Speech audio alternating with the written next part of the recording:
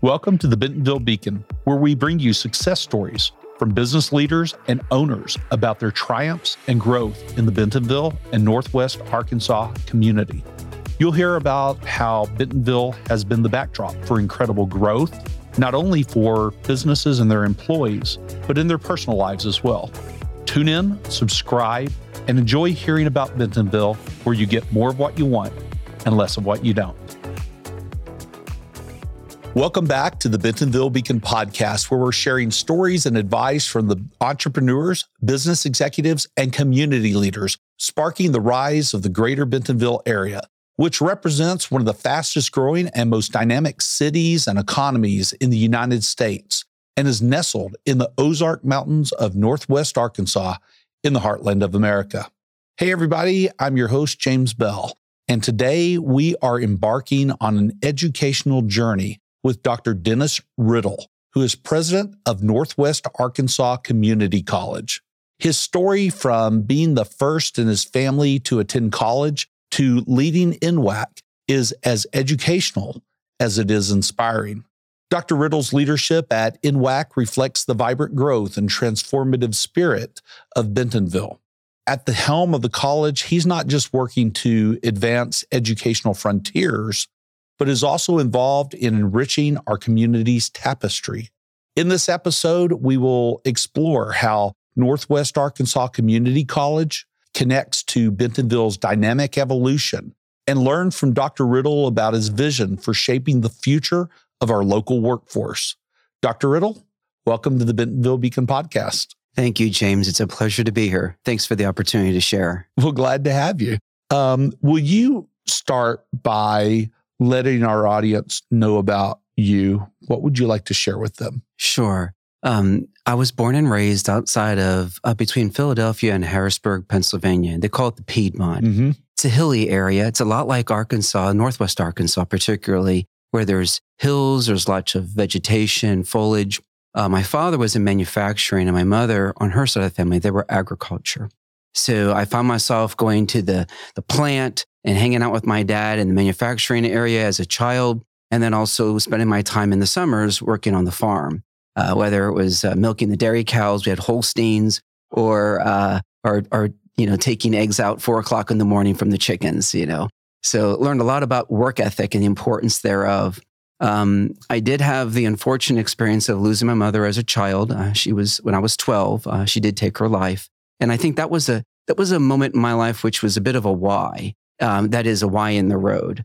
I had to make a decision on how I was going to look at life. Was I going to choose to allow my circumstances to shape me, or was I going to look and say, what can I do as a human being to rise above the challenges that I'm facing and make for a better life? And I chose the latter of the two. And so going forward, I began to become more involved in volunteer type work and what I could give always back to the community, thinking about how can I help make other people's lives better. In doing so, I found myself working at a local YMCA where we were involved in helping people complete their GED. And it was there that I discovered my love for education. And so that for me was a pivotal moment. I was working with folks who are significantly older than I was, but I was very talented in the math and the sciences. And so I would help folks complete those areas of study so they could go ahead and complete their GED and then have many more doors open to them in the workforce. And so that was my passion for it. I found myself then, I entered the military. I was in the Air Force, both stateside and overseas. It was also, I was in the Air Force, met my wife of now 32 years, and we have 2 adult children. All of us are 2-year college graduates, though I was the first in my family to go to college. Neither my mother or my father went to college, and their parents, none of them even finished high school. Most only finished elementary, enough to read and write and maybe do some basic arithmetic. But I wanted to go ahead and further my opportunities in life, and knowing that education was one of the clearest pathways to do so.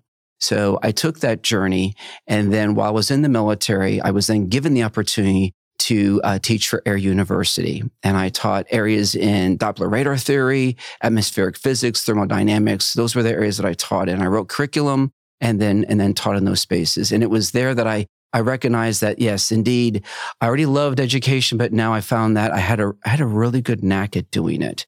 and it gave me joy. And so from there, now it's been 30 years later, and through a series of just pieces along the way, that I found that particularly the 2-year sector was special to me. Why? Because I was a first-generation student. Mom and dad didn't go to college, much less graduate. And recognizing that oftentimes you are the salmon swimming upstream. You're fighting the tide. All the forces that are in play are in many ways working against you. You don't know the language. You're talking to people about things like Pell Grants and these forms you have to fill out to get financial help. And I'm more concerned about, is there a catch? Am I going to have to pay this back with some high interest rate? All of these, I would call negative thoughts, would go across one's mind, and there was no one really there to help steer me. But thankfully, in my case, when I married, my wife did come from a college-going family. So they were able to help me work through some of the language. Had it not been for her and her family, it would have been a much harder road for me. But going through that journey made all the difference. And that's where I found that for me, the 2-year school, my wife's a 2-year grad, I'm a 2-year grad. Both of our adult children are 2-year graduates. And then my son, our eldest, has gone on for more education as well. But, and so has my wife and I. But the bottom line is that the 2-year school was our starting point. And we found that you can start there and you can go anywhere. So that's a little about my journey and what got me into this space. Wow. If I must have looked like a bobblehead over here when you were talking about the 2-year education. My first degree is, and I went on to have more education after that too, but my first degree is an associate's degree. Yes. And it was in biomedical instrumentation, which is a really fancy way of saying I could fix medical equipment.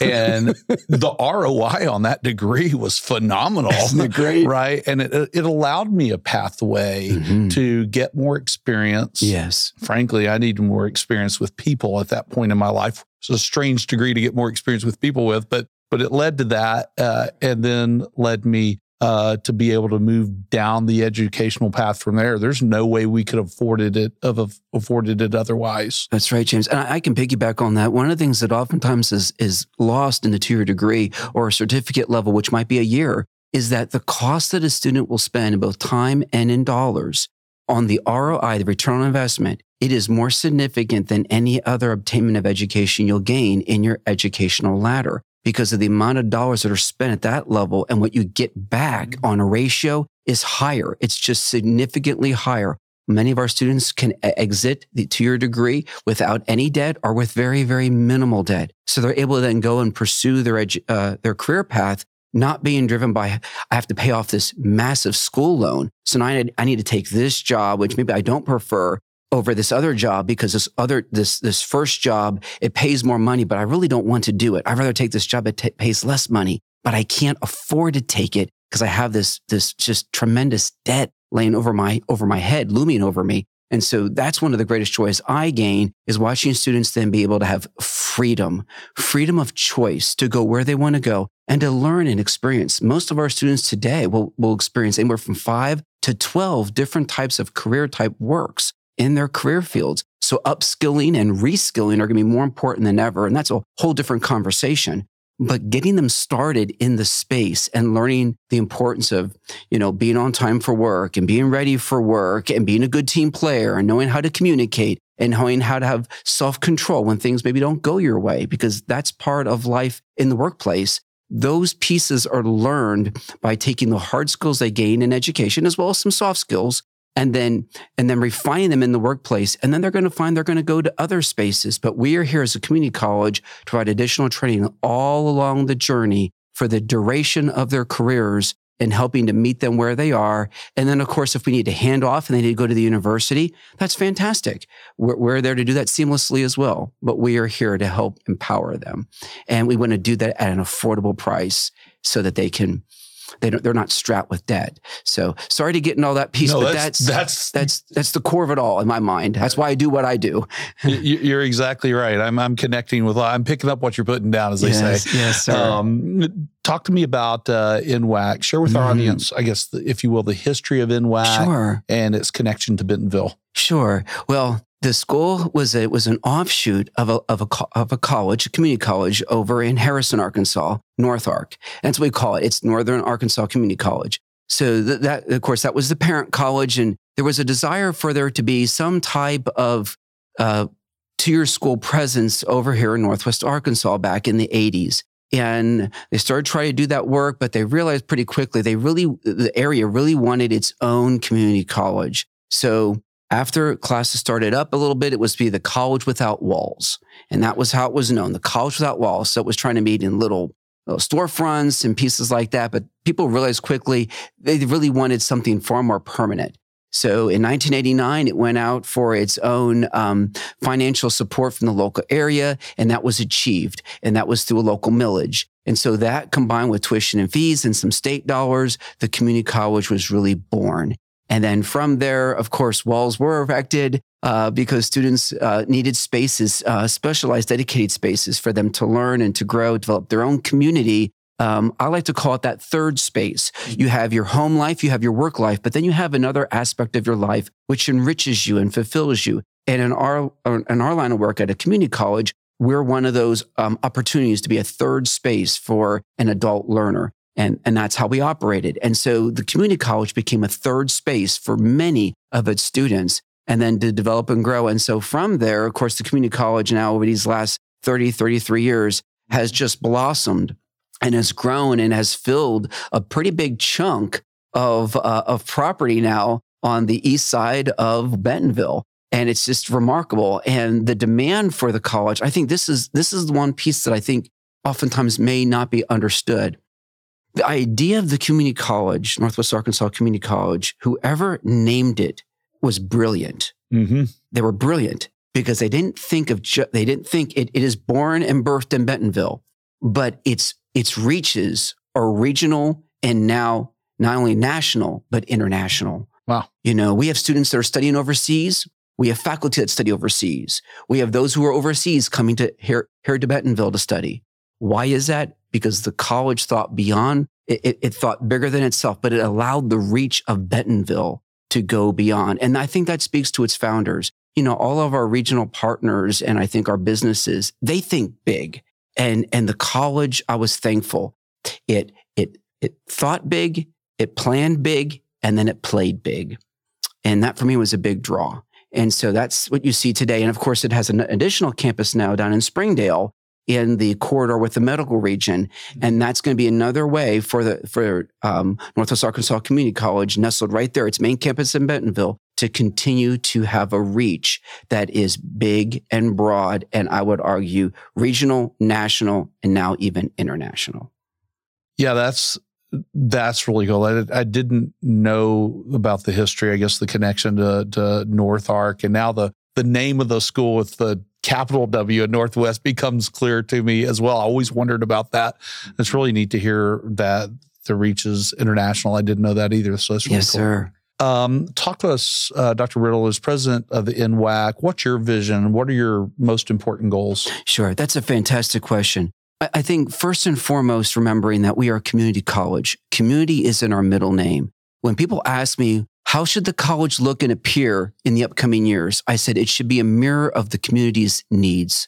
Secondly, and tied, I think, inextricably to that mirroring of the community, is that we are student-centric, that we are focused on the needs of our students and where they are. The students' needs today are different than they were 10 years ago, 20 years ago, 30 years ago. And many times people lose sight a little bit because they think, okay, the college started a certain way with certain roots, and those are respected and revered, but also recognizing that it's different in 2023 or 2024 than it was in 1990 and 1989, at very different times. And so recognizing the needs and the expectations of the students are different. I would liken it to our business partners today. If they went back and thought, what did they do and how did they reach their customers and serve their customers back in the 1980s and 90s, it's different than how they're reaching them today because the expectations of the customers are different. So in my vision, it's to make sure that we continue to keep community centered to who we are and how we mirror the needs of the community, that we make sure that we are student-centric, and then tied to that is this notion of allowing it to become that third space for the students. And that allows for student life, student activity, and student involvement. We don't want to just be a purely commuter campus where the students arrive, take a class, and leave. We want them to stay, share life, build community, share and exchange ideas and thoughts. They're around people that have a similar aspiration, which is to learn, but they also have very differences. They're very eclectic, the students, both in their languages, in their experiences in life, and in their stations of life. And so more that we can have those relational collisions between the students that allows to enhance the learning experience. And that is my vision for the college. I like that vision. You guys have ginned up some unique programs as well. Yes, sir. So can you talk about some of the unique programs that NWACC offers, and especially some that have come along since you took the reins, about 18-ish months sir. ago? Yes, sir. I'll try to keep this relatively tight. Okay. But I like to say that one of the favorite programs that we have is a certified retail analyst. It began as a true need in this community, and it takes students. Many of them already have degrees. Some of them have advanced degrees, and they want to better their lives. And this is what we call a accelerated workforce skills type training course. And that is, we're not looking to offer college credit, but it is relevant skills to what the workforce is requesting of the student so that they can be active and serve as a certified retail analyst. They complete the course, and the placement is amazing. Many times the students are being placed long before they complete. We want them to complete so they can have all their skills and make sure that they continue to be marketable in their own career paths. Because oftentimes, if they finish the journey, it allows them and empowers them and equips them for the rest of their lives and the rest of their careers. And so that's unique here to NWACC. Another program I'd like to speak to is the Bike Tech program. Sure. And that's very much unique to this region. That program began a few years ago now and has just been remarkable. And its draw of students to the region, of course, bike trails, and the amount of bike trails and paths that we have across this region. It handshakes with our topography, and I would call it the spirit of the community. It is the natural state, and it's a place where we want to have good harmony and leveraging all the abilities that our region gives to us. And bike trails and paths is just one of many. But the Bike Tech program has been a great success, and looking forward to continue. Now, when I peer into the future, what do I see coming down the pike? Well, starting in the spring, we're going to have our practical nursing program. It's a stair step with our RN, and to the RN, the registered nurse. The college is renowned. NWACC is renowned for its registered nurse program, one of the best in the nation at pass rates and at the volume of registered nurses we produce. But the practical nurse program is part of the career ladder. And it was one that we had not integrated before. Now we're integrated based upon the requests and the needs of our community. It's a direct response to the needs in our community. And that will begin this spring. In conjunction, we rolled out phlebotomy. That's a much shorter term program, but that's because of the demand of the health providers in this region. Construction Trails is around the bend. In 2024, in the fall, it will be birthed and it will roll out. It will be the first of its kind in our nation.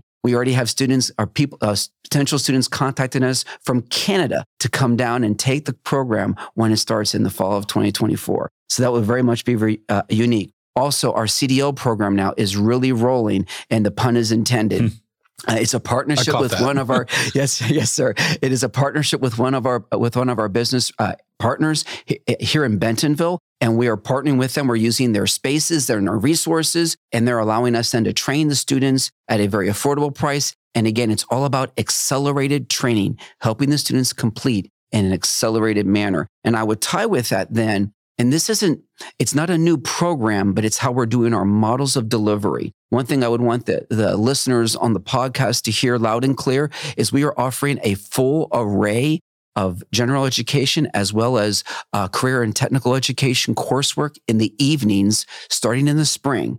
This spring of 2024, we're going to have a full array. So take advantage that we're committed to it. We're doing a pilot of that for a minimum of 2 years. We're expecting it to be highly successful and then continue on for many more years to come. And it's in response to the needs and interests of our community. So that's what we're looking at. And those are kind of what I call front of mind. I would mention one other one, and that's biotechnology. That was also driven by our community members. We had that just approved by the Coordinating Board of Higher Education in Arkansas during the summer. It's the first of its kind in the state. And that's again because of the visionary aspects that we have of our faculty and our staff of moving forward and making sure that we are operating and providing education, which meets the needs of our community. Because again, community is in our middle name. Mm-hmm. Thank you for a great question. Well, thanks for that answer. I mean, this is fantastic. I mean, it really does. The programs you offer, you're correct, are a reflection of the community. I mean, clearly, starting with the CRA program, the Certified Retail Analysts. I mean, we've got a company in town we've all heard of. Right. Maybe their name starts with a W, Fortune 1, all that good jazz. But there's the 1,600, brands that are present here as well. But when you look at healthcare, man, where we're going in healthcare right now, healthcare and wellness and the biotech industry, everything around that space, people are going to think that Northwest Arkansas and Bentonville came straight out of left field in a few years. They may not, I'm not sure a lot of people around here realize what's happening. And the construction of trails, what I love about that is that I had Gary Vernon on the show. Oh, wonderful. Wonderful professional. Absolutely. Wonderful. And, one of a kind. Yes, absolutely. That's absolutely true. And we talked about how, 10, 12 years ago, Bentonville was going out and people here were going out to other places all over the world to learn how to build trails. The world's coming here now. That's right. And they're really going to be coming here now. They're coming here to see and learn, but now they can come here and learn. That's right. In a first-in-kind program. That's right, James. I often say it's better to be chased than the one doing the chasing. That's exactly right. We talked about some of the future developments. Are there any future developments you would like to add around the university before we Well, I think looking at, I mentioned a few of the programs. We are also, and we've rolled out food services now are extensive at the college, and those are going to continue to grow on campus. We're finding the students, again, it's bringing them a place to be. And then, of course, we are integrating athletics now. Look for some things in esports as well as cycling. Look for cycling to come. That to be continued on cycling at NWACC. Very excited about that.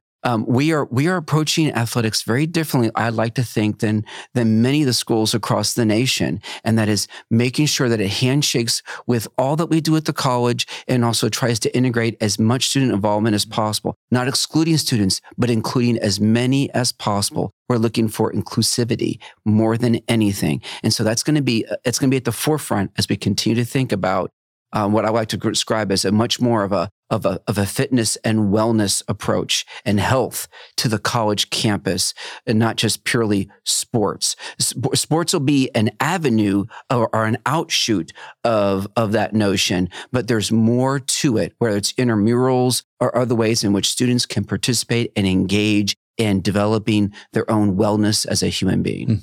I like that. Just staying sort of on the within NWACC, but sort of pivoting to Bentonville some. Sure. Could you talk about? Let's talk about you in Bentonville.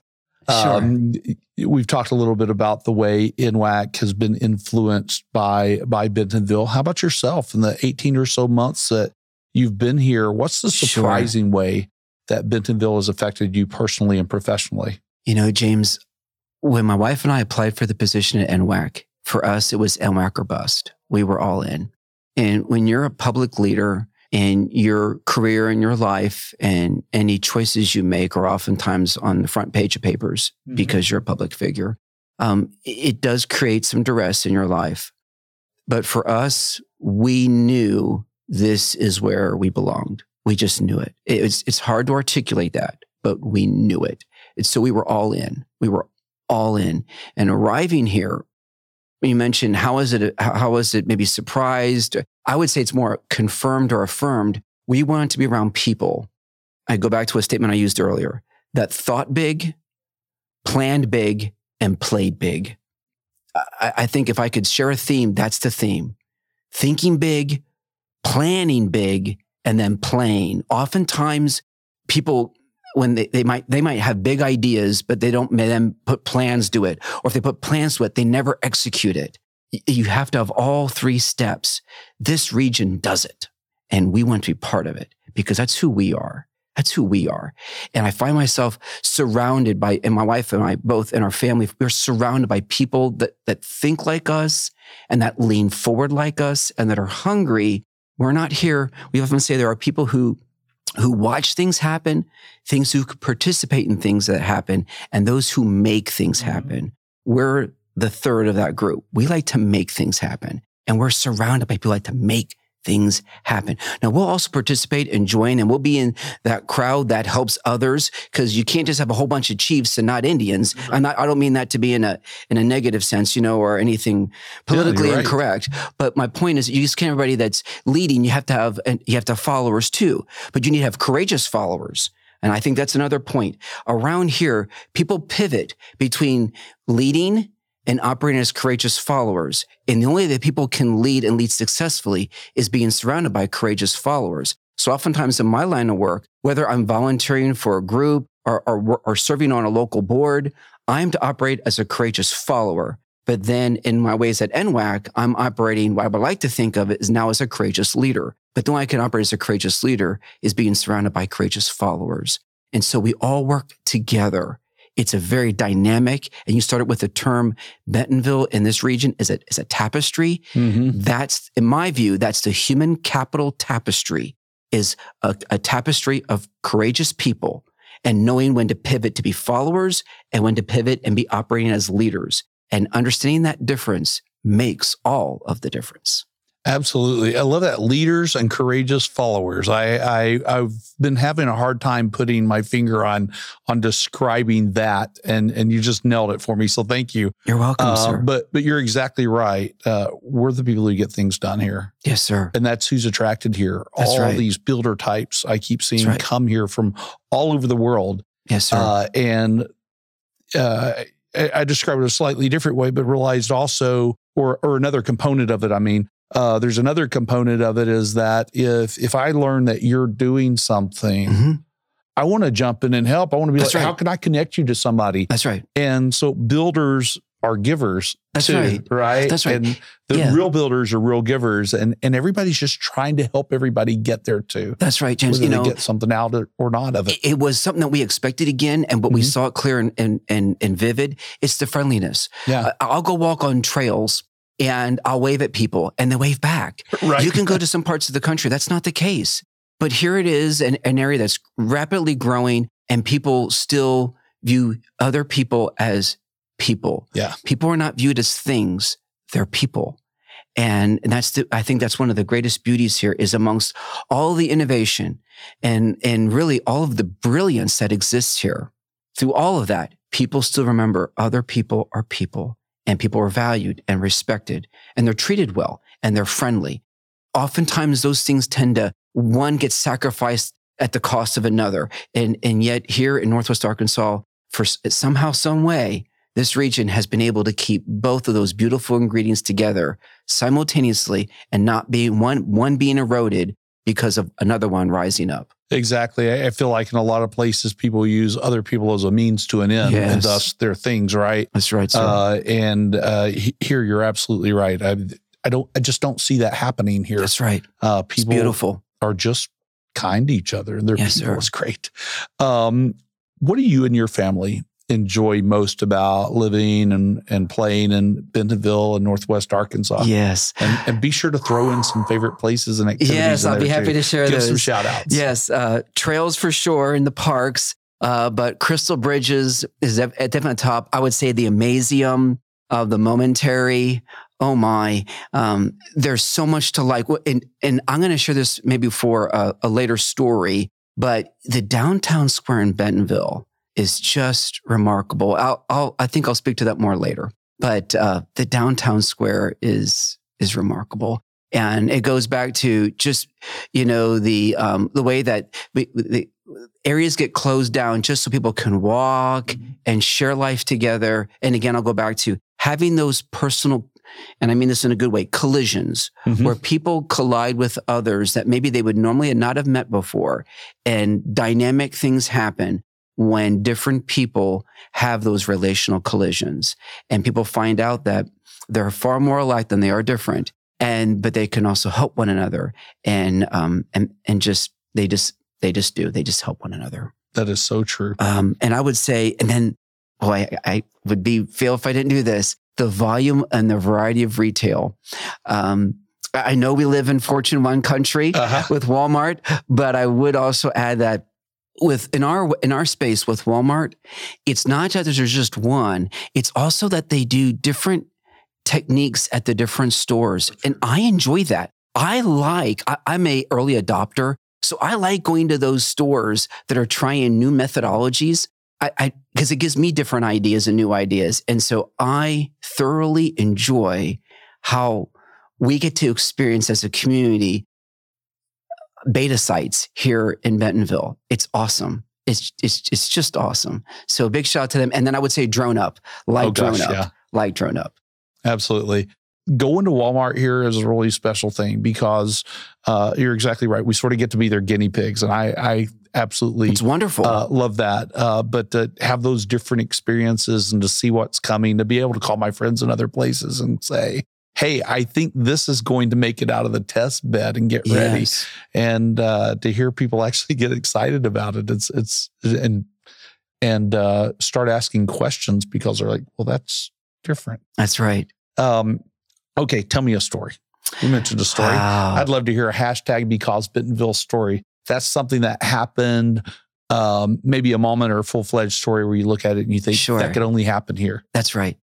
My son, my wife and I have 2 adult children. And so our son and his wife came down from Kansas City last Christmas. And so it was over the holiday season. And we were out in the downtown square in Bentonville, and it was really cold. But it was stunning. The beauty of the downtown area and the ability to park right beside the square. You can think about a lot of places across the country that will not have remotely the kind of beauty of the square, much less be able to park right beside the square. Got out, and we had our little grandson with us. He wasn't even a year old yet, so he's in his little stroller. We're all bundled up. His mom was with us. We had our daughter and our son and our daughter-in-law and our grandson and my wife and I, and we're out there and we're just walking around the square. And people were doing photos everywhere. And we went to get a family photo, and we had no lack of people willing to volunteer to take photos on this chilly night in Bentonville, but it was beautiful. And being able to have that moment for our family, and my son and his wife took that away, and that became their Christmas card. So there you go. And they went back to Kansas City. But their greatest joy was being in downtown Bentonville at Christmas time in the beauty of that space, because it was beautiful, and hearing the music and seeing all the smiling people and people just kind with one another, helpful with one another, so considerate. And, there might have been people around, but nobody was in a hurry. Nobody was pushing people over. It was a very respectful, engaging environment, one that you just don't find other places. And not with the beauty that we beheld. It was amazing. You're right. And there's always something happening there, whether it's an event or just people. There are always people in that square. Even on a slow day, you feel this energy there. But there's always people and family and friends. Always. That's a number one on our list in terms of must take people to see places. There's several number ones, but that's the one where we absolutely take folks to go check out the square, go have ice cream from Spark Cafe and just enjoy our time there. Going into sort of the final chapter of this episode, let me first ask you before I forget, if folks want to learn more about NWACC or connect and collaborate, how do they do that? Sure. Of course, you can go to the website, nwacc.edu is the first way. They can also email me, and it's D for Dennis, and then Rittle, and that's with 2 T's, RITTLE at nwacc.edu. And so they can reach me via email. But the website is absolutely the easiest way. And then we're available on all the different social media platforms, whether especially I think Instagram, but I think now it's called Twitter has been moved to X, I want to say. So, but any of the platforms, we're on TikTok, we're on all those different spaces. People can find us, but the best way to find us is just going to the web, connecting with us. And we have We have Eddie the Eagle, which is our mascot, and that's a form of artificial intelligence that we leverage.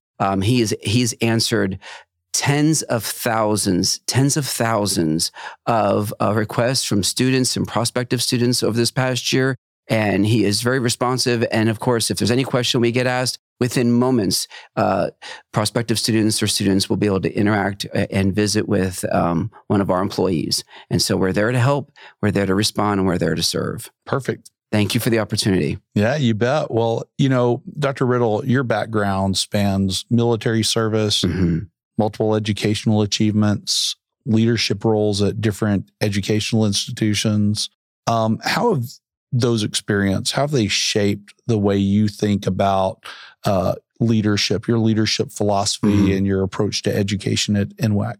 Sure. When I first started into leadership, oftentimes people think of it as, I'll just put it bluntly, getting other people to do what you want them to do. And that can work for a little while, but it's not sustainable. I've learned more than anything else, it's all based upon a trust relationship.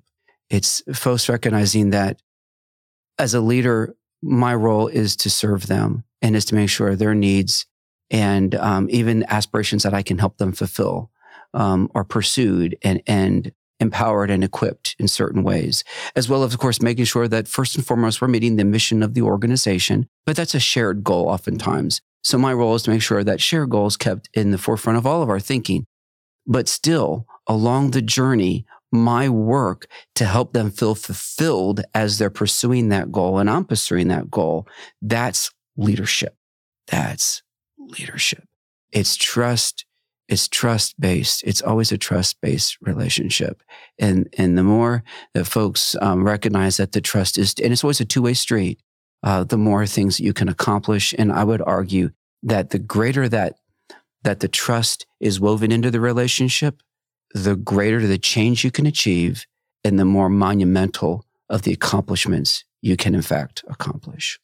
So, okay, let's see. What I'm hearing there is trust is the centerpiece surrounded by shared goals. And instead of trying to get people to do what you want, that's right. It's actually getting them to do the things they dream of doing, their aspirations. That's right. Along the way. Yes, sir. And I'll run it through the context now of the college.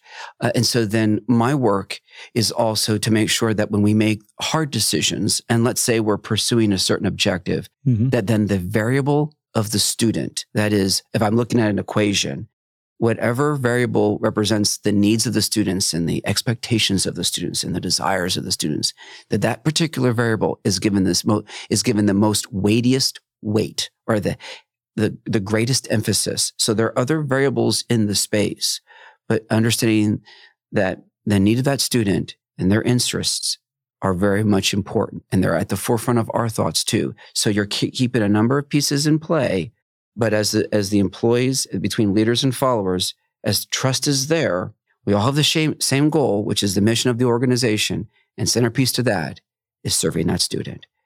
And in my mind, that's the recipe of the cake. And if you exclude any one of those, the cake doesn't taste very good, or you don't have a cake. Perfect. All right. We're going to shift to a couple of what I like to call whimsical questions. Yes, sir. If you could teach one course at NWACC, no matter how weird or unusual it may be, what would it be? I would teach a class on what I would like to call risk leadership. We oftentimes think of risk management, but I oftentimes think that there needs to be also, management is always about control. Leadership is about letting go. Leadership is about letting flourish and being comfortable in a volume of chaos. Now, I'm not talking just chaos in general, but there's a volume of chaos. And one of my favorite statements is always, if you're in control, you're driving too slow. There's an element of you have to become comfortable being not fully in control all the time. And so what happens is if we get too comfortable with always being in control, we will not take the risks that are needed and actually are necessary for our region to flourish and for our fellow human being to be served and served well. So there's a balance there, but I believe that if I could teach a course, it would be risk leadership and talk about the art and the science of it, and that there's no failures. There's lessons and there's improvements, but there are no failures, and sometimes you have to dial it back a little bit, but other times I find that you kind of have to dial it up a little bit more, because if we tend to err on taking way too safe of a path and really missing out on the ability to think big, plan big, and play big. Love it. I mean, the biggest risk is that you just said it. It's not doing. It's not going big enough. That's right. The risk of omission. That's right. If NWACC were a genre of music, what would it be and why? Indie pop, because we're eclectic, we're inclusive, but we're very thoughtful. And I would suggest there's a level of intelligence to that. And I like to think about the school. We're not elitisms or anything like that, but we're there to help people learn how to learn and help them more than anything else be great professionals. Because then wherever life will take them, and if they need to get reskilled or upskilled, we're there along that journey to help them through the path. And I would like to give another shout out to Upskill NWA. Yes. Great organization, great partner there. And I think I mentioned the Amazium and Sam Dean, but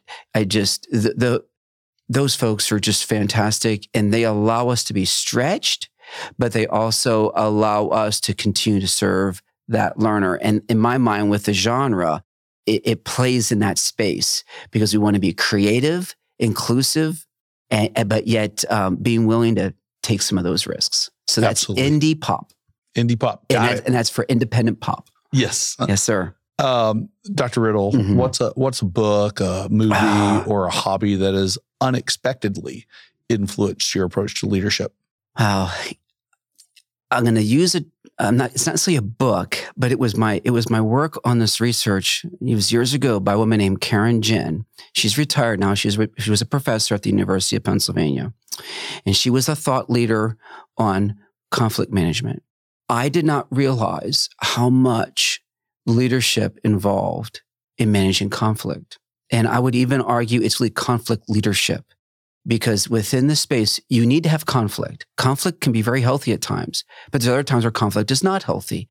And it's discerning between the two and making sure that you don't shift from healthy conflict to unhealthy conflict. Like, you want people having differences of opinion and differences of ideas, because disagreement at its core is where all learning begins, because you begin to ask a question. You thought one thing, but now someone else or something else is challenging a thought or an idea or a principle that you held to. And now you're questioning it. And it's at that moment that learning has opportunity to be sparked. Now, it might reinforce already what you think, or it might take a twist, or it might take a U-turn or a right turn. It doesn't matter.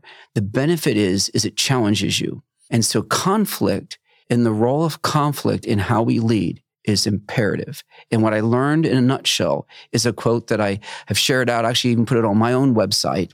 If you'd like to visit me there, I'm not trying to put a plug in for that, but that's DennisRittle.com.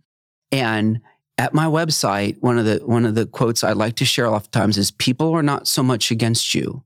Instead, they're for themselves. And oftentimes when I see folks who may appear to be opposing either something I'm saying or something that I'm advocating for, they're not so much against me. They're looking at it through their lens. And my job then is to meet them where they are and try to help them at least understand where I am. And maybe we can find middle ground. Maybe we can't. Or maybe we both find a new landing space. But through the process, growth and opportunity happen. And that's a beautiful thing. And so oftentimes I'm reminded of that, because otherwise we can start viewing people as obstacles. Mm-hmm. And that's the worst thing that can happen, because then it's us and them, and versus it just being all of us. It becomes an us and them situation, and that's not healthy. So that was my biggest lesson. And I really hold on to that.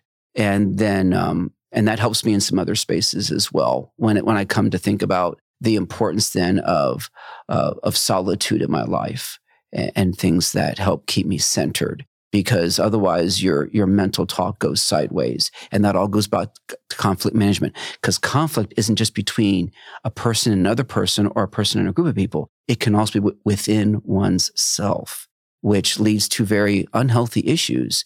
And we call that our self-talk.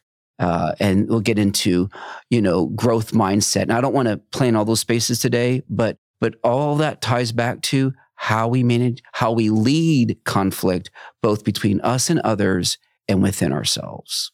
Yeah. So Karen Jen, that was that research. Yes, sir. And I'm sorry. And you can Google that. And she is well published, and most of her work now, a lot of her work is available online. Great thinker. For a moment there, you took me back to a time in my early 20s when I didn't understand that people weren't against me, right? That they were just for themselves, for themselves. And I didn't understand that at all. And it's only when I found the idea of, oh gosh, you said it well. You said the right phrase, growth. That the idea that I should be focused on growth, that I was able to move forward. Yes. In fact, it's kind of an old book now, but this probably, the second most, but the second most influential book in my life is The 7 Habits of Highly Effective People. Oh, yes, sir. At that time in my life, I needed to read it so bad, and I accidentally discovered it out of frustration. Yes, sir. And it changed everything. That's a good point. And I mean, if I parlayed this in, and I want to be careful because I don't want to necessarily speak to, necessarily religious literature, but there was a class that I took years ago. It was with grad studies, and I have a couple of graduate degrees. So it was my first one. And I was in a class that was talking about, how to work through just relationship challenges that you always face in leadership, and those relational challenges. And they said, and I think this is good for any human being, but there's wisdom literature, and you can find in the Proverbs. And the statement was, if you read a proverb a day, every day of the month, because there's 31 of them, and you do that for 5 years, it will really help how you work with people. And I took that challenge. It was very transformational, but it all comes back to conflict management. It's how you work with other people. And what you find is that most of the literature we have through research parlays nicely with the literature that we see in wisdom literature, and that they don't conflict with each other. They shake hands. And I think there's tremendous value in us understanding that there is nothing new under the sun. It's not like we're trying to solve new problems when it comes to how we work with others. As long as there have been people on planet Earth, people have had challenges working with other people. And the better that we can resolve that matter, the better that we can work together, and we can accomplish incredible feats. Thank you for allowing me to at least add that extra thought. No, that's great. You've dropped many wisdoms or many nuggets of wisdom, much wisdom. And so I'm looking for one more piece of wisdom from you. What advice would you give to someone who is aspiring to make an impact in the field of education? Within the field of education, first and foremost, spend time in solitude daily. I think that's important.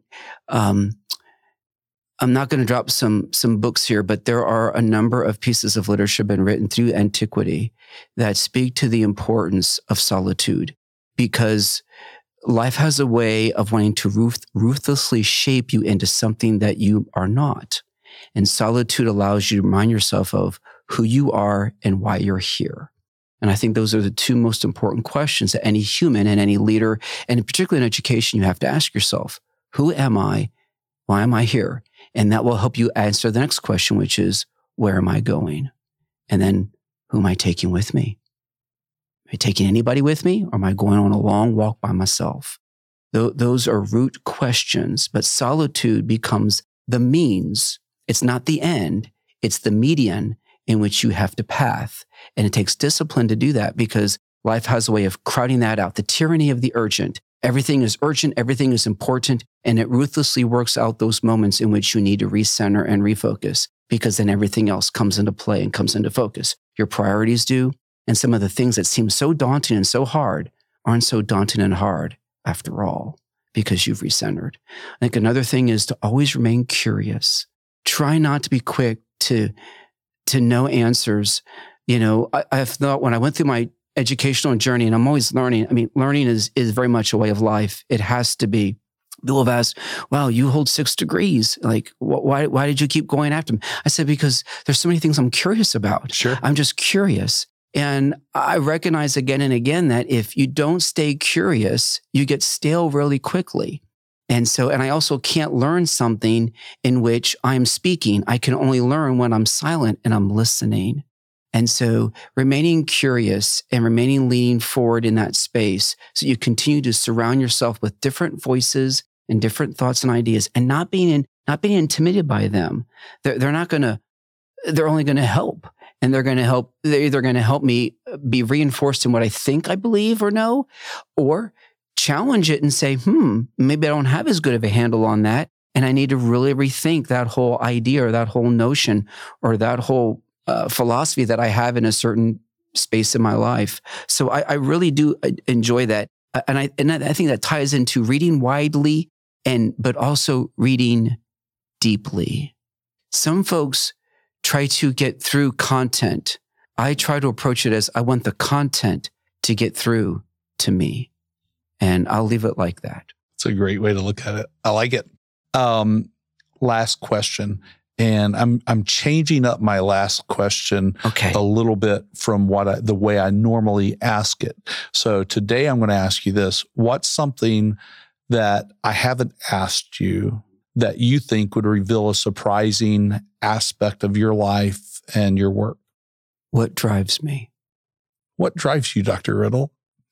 I've had a very difficult first 2 decades to my life because of things that were in my environment that I had no control over. But during that journey, I'll go back to it full circle and say, it came down to, was I going to be shaped by my environment, or was I going to choose to go forward in spite of the obstacles that I was encountering? I oftentimes describe it as, you can either be the leaf on the pond driven by the wind and the waves, or you can be the pebble in the pond that makes a few waves of your own. And I decided to be the pebble and not the leaf. And it has definitely made all the difference. It doesn't mean at times that I'm not moved by others, but I think you have to recognize that you have to operate in both spaces. But if you're only the leaf and always the leaf, you will be a victim and you will be always shaped by others. So what drives me then? For those that have been given much, much is required. And so when I look at how I serve people, I think about how can I help people who are in difficult situations or have life circumstances come their way, and how can I be that person that comes along the way and offer assistance in some capacity that might allow them to change their trajectory to no longer be a victim, but now be an overcomer, or be a person who shapes and creates a new space and a new way of looking at things. So that's something that the drive that's in me does come from those very early days. And it stays with me very deeply and very profoundly. And then in part, I think it parlays with my faith, because at the end of the day, I know I'm accountable. And I'm accountable not just for everything that I do, but also for the things that I don't do. And I think it's the second of the two that oftentimes we forget. It's what we don't do. And so for those who have been given much, much is required. And so it's important that I do what needs to be done to help others be better and have better lives. And in the journey, I'm greatly satisfied and life is good. And it's wonderful to be in NWA. Make no mistake, because this is the perfect place for me to be able to live out what drives me forward.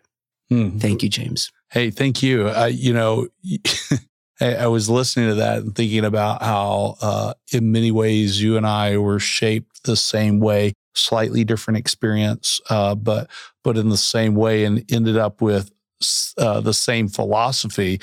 You just say it in a beautiful way. Well, thank you. I appreciate I'm going to go that. back and listen to that many, many times, because you're helping me sort of shape how I should answer that, because that's exactly Boy, that's exactly how I should be thinking about it. Thank you so much. You're welcome, James. Thank you for the opportunity. Well, Dr. Rittle, thank you for joining me and the Bentonville Beacon audience today and sharing your story. I really have enjoyed hearing your story and the advice and the wisdom that you've provided and hearing about the way you're shaping Northwest Arkansas Community College and what you see for the future. Thank you. It's a true pleasure. It's a great place. And I can always say is our motto right now is fly forward, go Eagles. Northwest Arkansas Community College.